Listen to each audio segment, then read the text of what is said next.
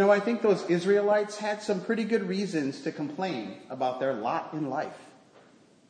All they'd been eating for years was this flaky stuff that fell from heaven each night, called manna, which is the Hebrew word for, what is this?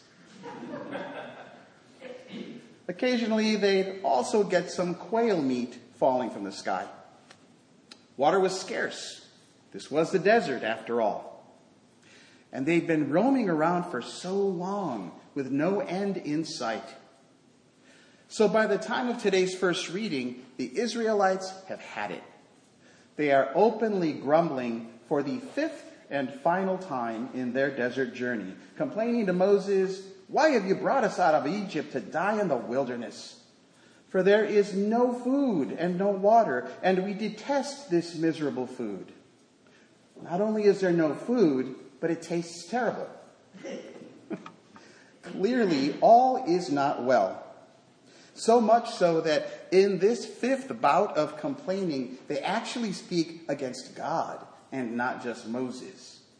So, of course, God gets mad and sends poisonous snakes through the camp who bite their heels and kill them in droves. Pretty quickly, they realize that they should not have messed with God. Maybe that food isn't so miserable after all. So they beg Moses to intercede and stop the snake infestation. "We have sinned by speaking against the Lord," they cry. Then God has Moses do this strange thing. "Make a fiery bronze serpent and set it on a pole, and everyone who is bitten shall look at it and live." And it works. Not that the people who were already dead from the snake bites came back to life. Not that God called off the serpents altogether. But those who were bitten from here on out now had a chance to survive. So I don't know about you, but this sounds a little too close to magic for being in the Bible.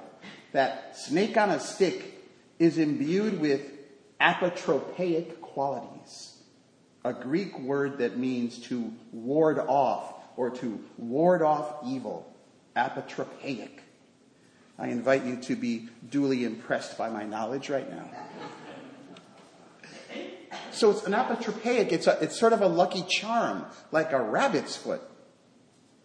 Kind of superstitious, I don't know. But here's the thing.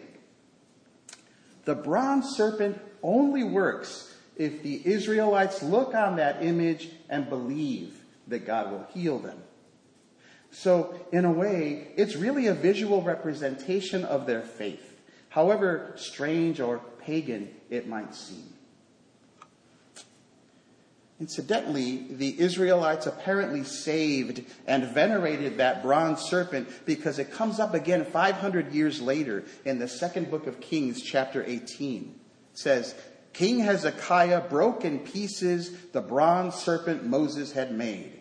For until those days, the people of Israel had burned incense to it. It was called Nehushtan." And those Israelites craft any image and put it in front of them, and they'll worship it for centuries. Nothing like us, of course. Serpents have long been associated by ancient people with healing, by some ancient people. You may be familiar with the rod of Asclepius. Anyone? Anne Louise, I knew it. Asclepius, I don't know. Asclepius was the Greek god of healing. And the rod was a pole with a serpent entwined on it. You have seen it, actually. It's used by the medical profession in many places, not the least of which is the World Health Organization, whose logo contains the rod of Asclepius superimposed on a globe and surrounded by olive branches. I don't know can you see that? There's a little serpent, there's the pole, there's the globe, there's the olive branches. World Health Organization. So this rod of Asclepius is not to be confused with the caduceus of Hermes, however, which I know none of you would do. Hermes, or Mercury in Roman mythology, was the messenger of the gods. And he carried a staff with two serpents entwined around a pole with wings on top. So the Army Medical Corps uses this as its logo. You maybe can't see that, but the two serpents, the wings on top around a rod, Army Medical Corps uses that. Maybe because Mercury as the messenger of the gods, combining the idea of healing with being messengers or bringers of wellness to places around the world. So, still healing, but do not confuse it with the rod of Asclepius. One serpent, two serpents with wings.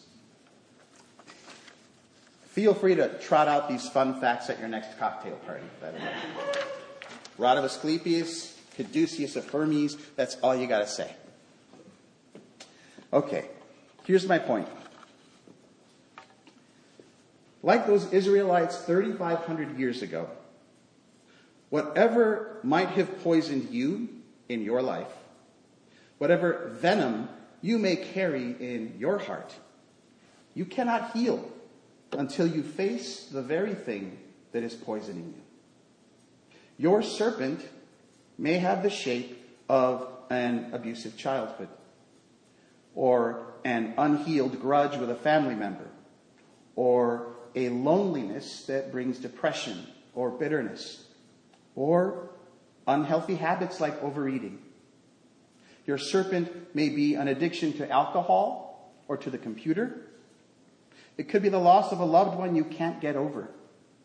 Your serpent may be selfishness that keeps you from caring about the needs of others. Most every one of us has something they're carrying. You must look your own serpent in the face. Ask God to help you and believe. Believe that you will be healed. I'm reminded of 12-step groups whose first step is admitting that the serpent has taken over their life. Because I cannot see into each of your hearts to locate your particular poison, I urge you to seek that healing through prayer and focus, self-forgiveness, and hope. Do any of you know how anti-venom is made? Anti-venom. It's a complicated process, but one crucial component is the venom itself. Paradoxically, the poison becomes part of the cure. It's kind of like vaccines in that way, made from the very virus you're inoculating against. For the Israelites, the image of a serpent is what saves them from its poison. For us, facing our demons is the first step to casting them out. In today's gospel reading, Jesus says, just as Moses lifted up the serpent in the wilderness, so must the Son of Man be lifted up. He's making the connection with his own death of being lifted up on the cross. And he's saying in so many words, look upon me and be saved. But again, you cannot simply worship the image. That's not Nahushtan. Belief that God, through Christ, will work to manifest healing and salvation in your life is what is required. Jesus was no snake. He was God come down to help us face our sorrows and our shortcomings, to help us through whatever keeps us poisoned or unwell, whatever prevents us from living into the potential God placed in us to be our best self in the world. To a certain extent, I faced my serpent down in Long Beach when I became the interim rector in 2016. My poison was a lack of self-confidence, a low self-esteem whose origins I won't go into just now. But all my life, it had kept me from realizing the gifts God had planted in me. When both the rector and the vestry of St. Luke's Long Beach urged me to step into this new leadership role from being associate rector, I resisted long and hard. More than once, I was in the departing rector's office, crying and sometimes yelling at him for putting me in this position. Those of you who heard that rector, Gary Cummins, preach at the installation service a few weeks ago might guess that he's not the kind of guy who lets you yell at him. But he knew that I needed to work this out in my own way. So eventually, with lots of fervent prayer and months of shaking with fear, I got through it. And I came out the other end of the ordeal stronger than I had ever been. I shed the skin of my uncertainty for the most part. And that process, quite literally, is what made it possible for me to be here with you as your rector. Not that I'm perfect. Just that I wanted to let you know that I too have poison that must be monitored and inoculated against from time to time. God wants you healed, but you must participate.